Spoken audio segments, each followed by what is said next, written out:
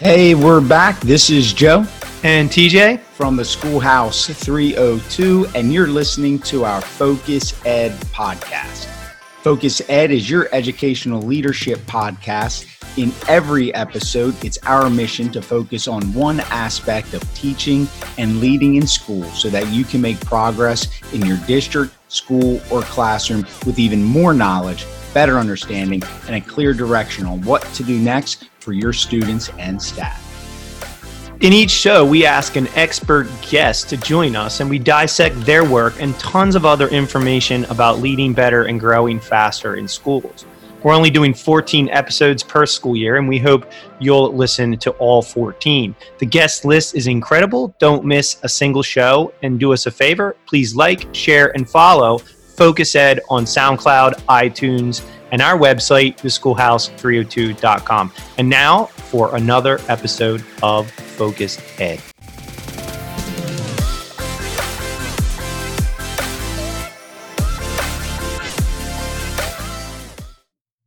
Welcome to another episode of Focus Ed, where we invite expert guests to join us. In this episode, we have Joe Sanfilippo, and we are thrilled. Joe, welcome to the show.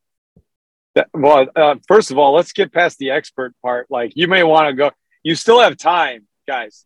If you want to get out and grab somebody else real quick, like, I'm sure there are more experts listening to the call than the bald guy from Wisconsin. Let's be real clear about that. But it helps when we put that, though. True or not, it helps when we throw that in the intro. Yeah, I don't know. I don't know. I got to tell you, I don't know if it helps or not. I'm setting the bar pretty high. This is like, I feel like I'm like the guy that when the teacher used to roll in the big TV and, the big TV and everybody's excited about the movie. And then you realize it's the puberty video and you don't want to be there anymore. That's kind of what this is right now. So let's not set the bar higher than what it should be. Let's be real clear about that. All right. Well, we'll temper it a little bit. Thank you. With that said, though, today is about school leadership. It's about growing leaders and really the potential to grow leaders in your community. That's what we're going to be discussing with Joe Sanfilippo.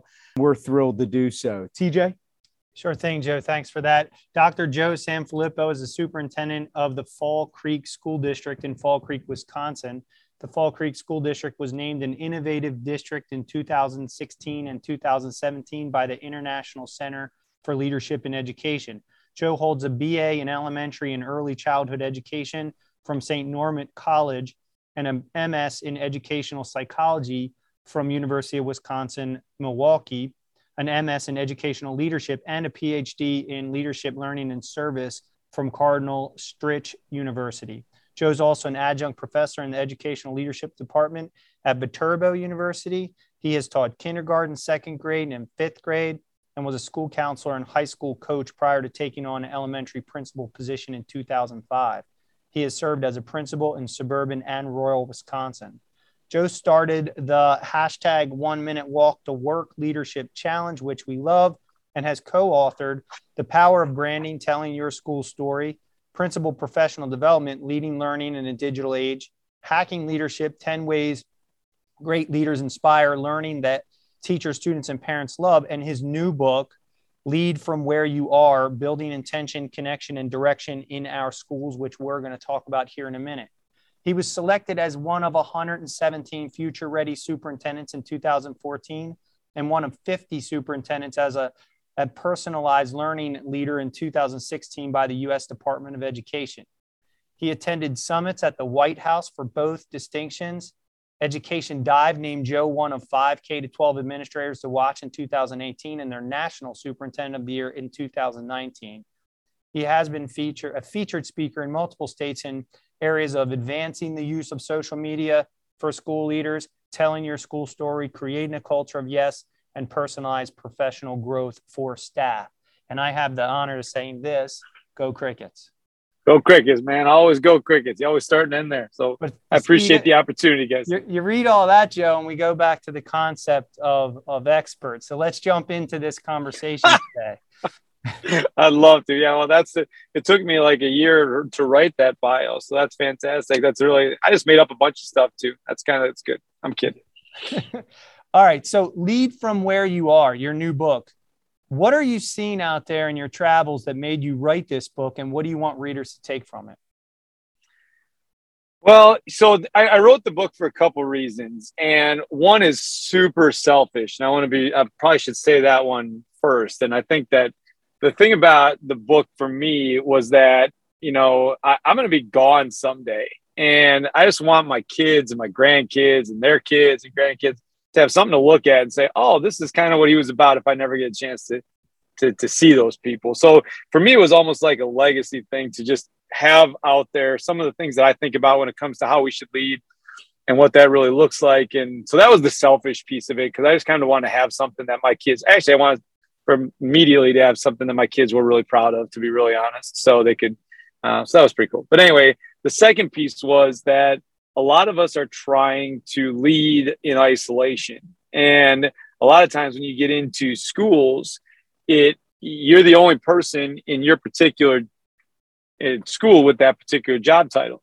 And what ends up happening is that becomes really isolating. Then it becomes really lonely, and then it becomes really depressing. And then you start wondering whether or not the work that you do has value. And I can tell you that you have value as a leader in your building. I can tell you that, but it's not about the bald guy from Wisconsin telling you that you have value. It's about making sure that you know yours and that the person next to you knows theirs. And if we can't do that in our buildings because we're isolated, then we figure that you wonder why you do what you do. So the big push for the book, and the book actually has been sitting around for like 3 years, to be really honest, because I don't love to write. But I started doing these 1-minute walk to work challenges. And all we did was just really dive deeper into the ones that resonated with people the most. So it was more fun to write once I realized that that's the purpose, as opposed to just getting some thoughts out there. So that was kind of fun. And I feel really good about the book. I really do. I feel good. Like it's hitting home with people, and I feel like the stories are relevant, and it's not about me telling people about my stories. It's about them connecting the story that I tell to theirs. Cause I think everybody's got, an Allie Sanfilippo in the world that just is crazy cool, but at the same time, she runs real hot, or you've had a situation with your family where you get so immersed in the school and you get so immersed in the work that you take that home to you, and the people that you care about the most, that love you the most, that give you the most latitude, get the least of you. And so how can we combat a lot of that stuff? So I think that I just saw too many people in isolation asking the same questions over and over again. So how can we figure out a way to kind of help them out in that regard? So Joe, I'm going to go back to something you just mentioned, because I don't want the audience to overlook, even though you mentioned it very quick. You said during your walks and then posting that you looked at what resonated with people. And can you just talk about that? Because I could see not everybody's going to have a 1-minute walk. I get that. Right. However, it is about sharing thoughts, sharing ideas, and then listening for feedback, and how leaders can do that in their own building, and then have targeted approaches to working with them based on that feedback. Can you just share a little more about that? Because it was quickly said, but I do think it's a very creative way of learning what people are feeling, thinking, and what they might be experiencing. Yeah, so I think the biggest thing was that if you get too locked into what you think about stuff, you're really missing out on the opportunity to build capacity to lead. So all of the walks, all the walks are challenges for people just to think about how they lead a little bit differently, right? But for the most part, some resonate more with others than others, because there's like a personal connection from the story to process. And so I just took a look at which ones were the most popular, which ones had the most feedback in terms of comments and everything that goes along with it, how often they were shared, not as many views as much as how often was it, because people can view it and not like it, right? But how often was it shared on multiple platforms? Because if you're willing to share it, if you're willing to share that video or that perspective, then your name is now attached to it. So if you're willing to share it, that's the feedback that I was looking for, because I wanted people to know that if they're willing to say, somebody else should take a look at this, then I think it was worth to really dive a little bit deeper into. So we took a look at it from that perspective, and ironically, 90% of the walks that resonate the most with people outside of Fall Creek, Wisconsin, were the ones that resonated with me the most too, which was really interesting because, you just kind of dive deep into some of them. Now the 10%, there's sometimes you're like, it's probably actually closer to 80-20 now that I think about it, because 20% of those walks, I was like, well, that just doesn't seem like it like connects with people. Like that just seems almost like common sense, right? Because you just do it. It's just what you do and you don't even think about it. You just do it. But we have to remember that people are just starting out in leadership. And if I'm on year, whatever this is, my goodness, there's 2005. So what is that? Like 17 years. So in those 17 years, you get to find, ways to do things and not to do things. And if I didn't have that platform, I didn't have that opportunity in 2005. So we're just trying to give that opportunity to people that have not had it in the past, so they don't make the same mistakes that I made. And I just want to make sure that we help them, because if I would have known, there were so many things that I wish I would have done differently. And I almost feel bad for the first 3 years of a small elementary school in Eau Claire, Wisconsin, because I just didn't know what I didn't know. And I almost feel like I owe them something at this point, because I wasn't great at all. I just wasn't. So you got to figure out, you learn and grow, and at the same time, try to continue to cultivate the relationships that allow you to learn and grow and get that feedback. Joe, I can't help but comment that it's a call to action for early supports for new leaders. Something that I think we're working on in the country, but we can't have new principals get into the position and be in isolation, not have a mentor, and make those mistakes. You're right that it's almost not fair to the school communities that we do that in this business, but it happens all over the place where we hire new leaders and we expect them to just go. And they make a lot of mistakes in those first few years. Well, think about this, TJ. Think about the idea that, how often did you have a class in college that taught you how to run a staff meeting? How often did you have a class in college that taught you about, just how to cultivate opportunities for other people? You talked about the budget. You talked about the law. You talked about educational leadership as a whole. But did you talk about the logistics of being able to lead? And people get into leadership because, and I mentioned it in the book, because they were called to lead, right? They had this calling internally to lead. Someone called them to lead and said that you would be a fantastic leader. This might be an opportunity for you. Or there was a lack of leadership and you filled in the gaps because you felt like there was a need. So if you were called internally, if you were called by someone, or if there was a gap that you had to fill, those are some of the main reasons that people get into this work. But none of that talks about how to run a staff meeting, or how to greet people in a way that makes them feel like they're valued, or how to have a tough conversation with someone when you either have to let them go or put them on a plan of improvement, or make sure that they're getting better, or have a hard conversation with a parent or a kid that you're going to have to expel or move somewhere else, or whatever the case may be. How do you make people feel valued in a time that there's so many things going on that would indicate that they don't know or understand if you value them because of the content and the context of what you're in? It's really, really true. And it's a nice little segue into something else that you talk about. We love your candor about the highs and lows of leadership in schools.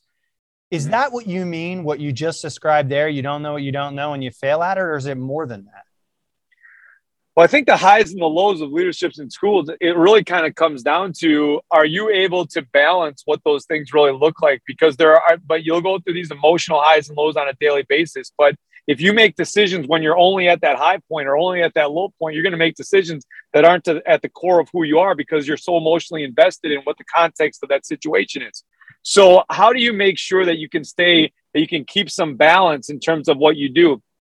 Think about it. Think about how often when we keep balance, if we're not intentional about the work that we do, it's really hard to maintain balance. So how intentional are you about the work to make sure that you put yourself in the right mindset to see the things that you want to see when you get to work, when you're invested in the process. I mean, think about it.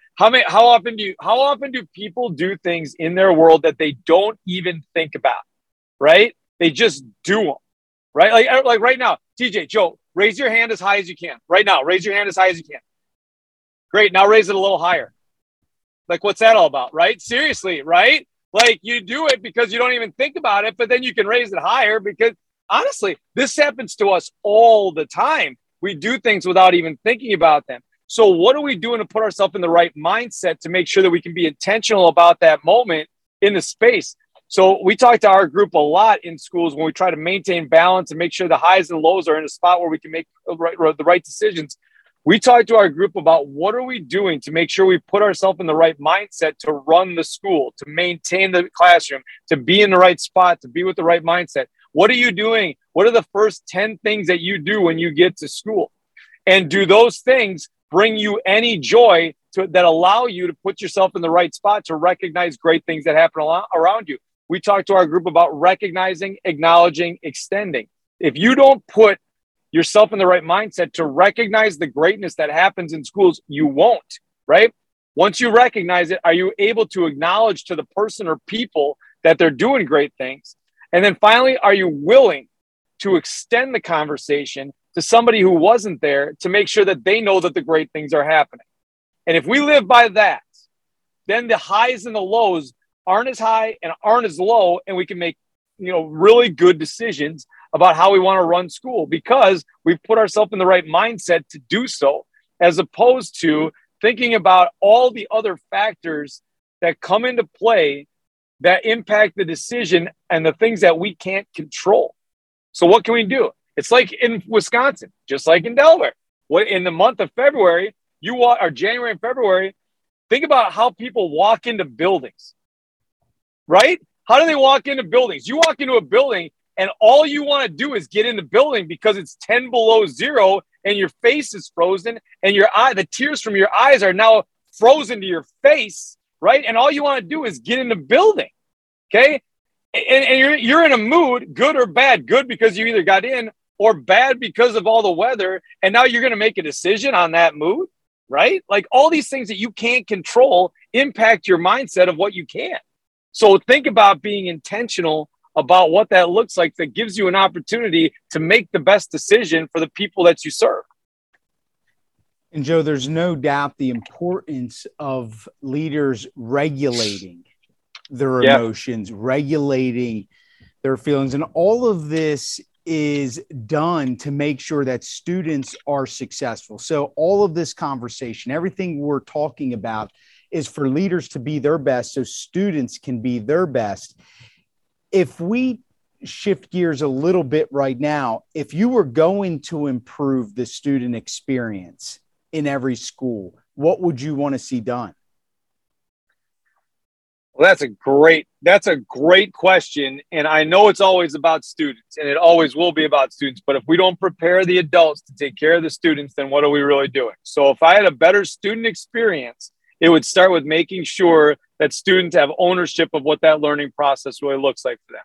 How do you do that? Well, if you go tell your staff that you need them to make sure that students own the learning more, they're going to say, well, they do. Well, they do. They this, they that, whatever the case may be, right? But if they don't have context as to what that looks like, then it's really difficult for them to wrap their arms around what you're asking them to do. So we start, if we want the student experience to be one of ownership, what are we doing for the adults in that space to have equal ownership as well? Like, how are we allowing them to own their own learning? Because what inevitably happens, if you allow the adults in the space to own their learning and have a say in what happens, what inevitably happens is that translates to students because they know what it feels like and they can be in that spot to understand that I like this. I like being able to own my learning, right? And so we should allow students to do that. Now, if they like that they own their learning, they like that part of it, and they don't allow students to own their learning, now you can have a conversation with them, right? Because you can ask them, do you like it? Do you like being able to own your learning? And they say, yeah, I love it. Well, why can't kids get that, right? Kids should be able to get that. So let's make sure that we make that transition. So I honestly, when it comes to student achievement, when it comes to student experience, I always look at it through the lens of the adult because I'm in charge of the adults who are taking care of the kids. So how do we make sure that we do that? What are we doing for the adults in that space to make sure that they feel loved, supported, and safe, and they have an opportunity to really grow themselves? That's why our whole passion project process started with that, allowing staff members to own their learning from the start to the finish, instead of at the end of the year having them write a reflection to me that always sounded the same, because that's the way that we set it up. We do a street fair where they come in and they put a display of learning on a table for all their colleagues and then have conversations about what they learned throughout the course of the year. Well, what do you think happened in schools after that? What do you think happened in classrooms? The same thing happened with kids. All of a sudden, kids started having these learning walks. Kids started having street fairs. All of this stuff happened because we were allowing our adults to be in that spot where they could do it too. So I always start there, because if we're going to put something upon our adults to take to the kids, it's got to be meaningful. It's got to be on time. They have to have a choice to participate in what that work looks like, and it translates. It's what we model, right? And if we're going to model that, we're going to get that with our kids too. Great answer, Joe. It reminds me, well, first off, I think it helps leaders who are listening now to build mantras for themselves, to remind yourself to say what Joe just said, which is, I'm in charge of the adults who are in charge of the kids, right? Mm-hmm. That we're not necessarily in charge of the kids, because we have people who do that. So we need to mind our adults. And then this concept kept coming back to me about who our first customers are. I think a lot of administrators say, you know, I do this for kids, I do it for kids, but in many ways we need to do these things for teachers so that they can do them for the kids. And that first customer needs to be our teachers. Yeah. Everybody. We can still come around to it though. We still come back to the idea of what's best for kids. If that's at the core of what we do, but we're in charge of taking care of the adults. We're putting things in a position that are best for kids. And a lot of times I think schools are set up for adults, not kids. So let's be clear that we have to be understanding the idea that it's helping the adults serve students in the way that we want them to, and with the best opportunity for them. 100%. And we intervene when that's not happening. Correct. Joe, our listeners love resources. You've written several books. You are out and about. You see a lot of resources about teaching, about learning, about leadership. What are your go-tos? What do you give out the most? What do you point to? Who should we follow? Oh, wow. Who should you follow? There's so many people that to follow. When it comes to resources, I think we want to make sure that the resources they speak to you, because essentially for me is, does the work speak to you internally and help you move forward? I just got done speaking in Michigan, and as soon as I'm in the car right now, but as soon as I get on the road, I'll call Tom Murray and I'll call Jimmy Costas, and we'll go over what happened, how to go, what went well, what didn't go well. Did you connect on this piece or that piece? So I think you just got to have your core, like your crew, whatever that is, that you can bounce stuff off of and say, hey, what does this look like? What is that like? I mean, I think when I take a look at the work that Tom does, it's really cool in terms of how he makes things personal, authentic for individuals in those spaces. I love the work that Jimmy does when it comes to coaching leaders, right? So I have two different conversations with those guys, but I still connect with them all the time because I want to get their knowledge on what happened. So I think, you just got to have your crew, whatever that is. So if you wouldn't mind, can you just delve into that a little more?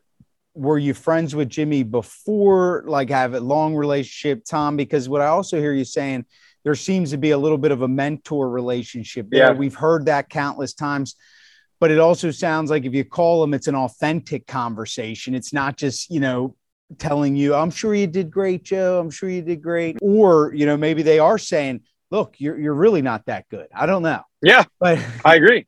But you have to have people that as long as you have people who are honest with you, you're going to be in a better place, that you can have real conversations with people about what's going on. And I think that's the biggest part of it, is have people that are willing to tell you that, you really kind of stunk today. That's what it was. And that's okay. You're going to be better tomorrow, but I'm here to help. I'm not here to we're not talking about unicorns and rainbows every time we have a conversation.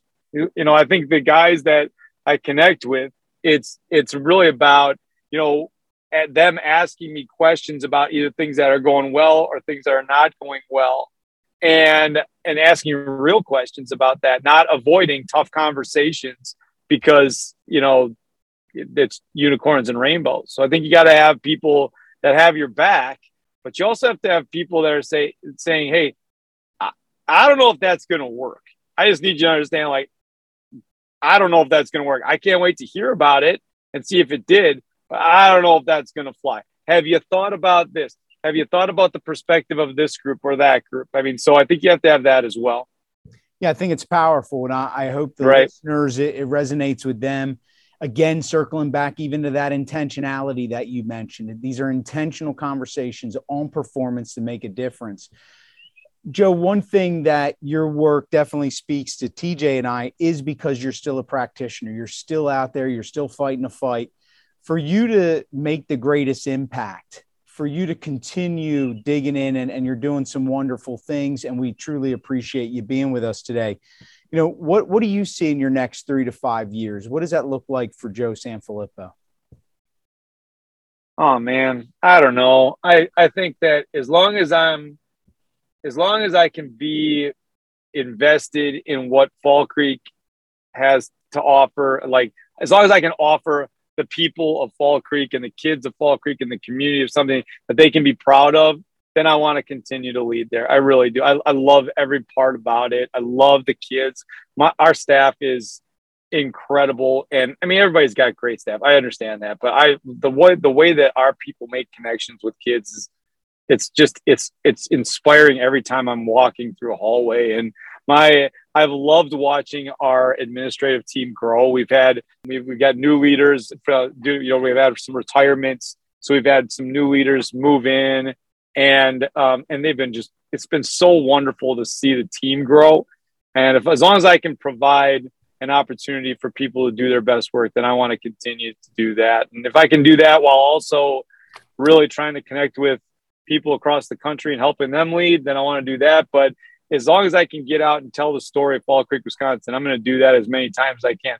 There are people all over the country that know what happens in a school district of 825 kids in Northwest Wisconsin. And they ask questions to the teachers and to the administrators and to the kids of that school district to ask about what they're doing. And if I can just amplify that voice, because 825 storytellers and 112 storytelling staff members are able to get out there and talk about the work that they do, that I'm going to do that every time. So if they'll keep me, I'd love to stick around. So we're having a good time with it. Really good people. It's a great message, Joe, and it's inspiring, and hopefully inspiring those listeners now to amplify their voice and amplify what they're doing so we can become a community. We get away from that isolation and we can learn from one another and the great things that are happening in our schools across the country. This has been a phenomenal experience. Live audience on the call listening. Anybody else who's listening out there, Joe, do you have a final message for our group today? Anything else that you would like to add? Yeah, I would tell him, if I would give any piece of advice to any new leader, any leader that's taken on a building, anybody in leadership in any capacity, the thing that I think that it keeps coming back to me over and over is that when people don't know what you do, they make up what you do. And when they make up what you do, it's based on what happened to them 25 years ago when they didn't get a second chicken sandwich at lunch. They got put against the wall at recess. They got a grade they didn't deserve, or the coach didn't play it. And that's what they're going to talk about unless we figure out a way to change the conversation. So we tell our group, please understand that every interaction matters, because every interaction could be the one that they talk about for the rest of their lives. And you don't have to love that, but you have to acknowledge that it's real. And if you acknowledge that that is real, you treat every single one of those conversations a little bit differently, because you know and understand that 10, 15, 20 years from now, that might be the one thing that they talk about. And if that's your mindset, every time you walk into a conversation, you have a much better chance of being looked on favorably from a community standpoint. Thank you, Joe. Thank you for that. You heard it here on Focus Ed, Dr. Joe Sanfilippo. Everyone, how about a virtual round of applause from our live audience? Don't forget to follow the schoolhouse302.com for podcasts, blog posts, books to read, and more. We'll be back soon.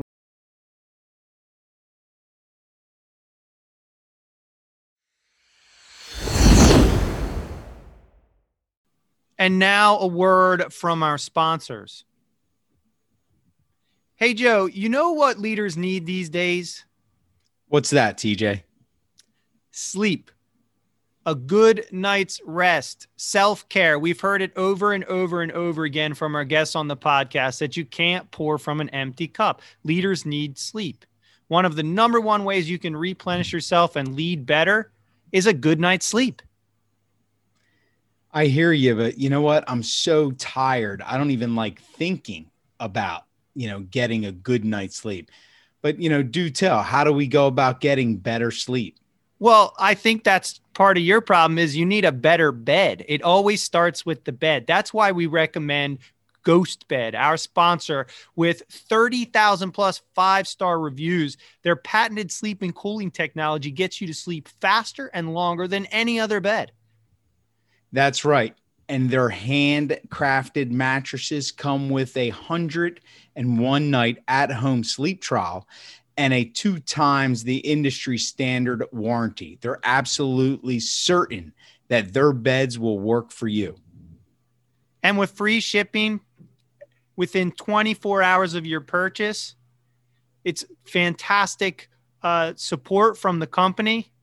And guess what? Just for being a listener at the Schoolhouse 302, you get 30% off with the use of our code SH302 at checkout. You go to ghostbed.com. You get some sleep so that you can lead better and grow faster. You use SH302 at checkout. Absolutely. And last thing, even if you don't need a bed, you're thinking, wow, I would love to try out Ghost Bed, but I just bought a bed. Refer someone else for a bed at ghostbed.com. You'll get $100 for helping someone else get a good night's rest. Wow, that's 30% off with SH302 code at ghostbed.com. $100 for your referral if you get somebody else a good night's sleep. Better sleep for you, better leadership. Ghostbed.com. You can't beat it. Ghostbed.com.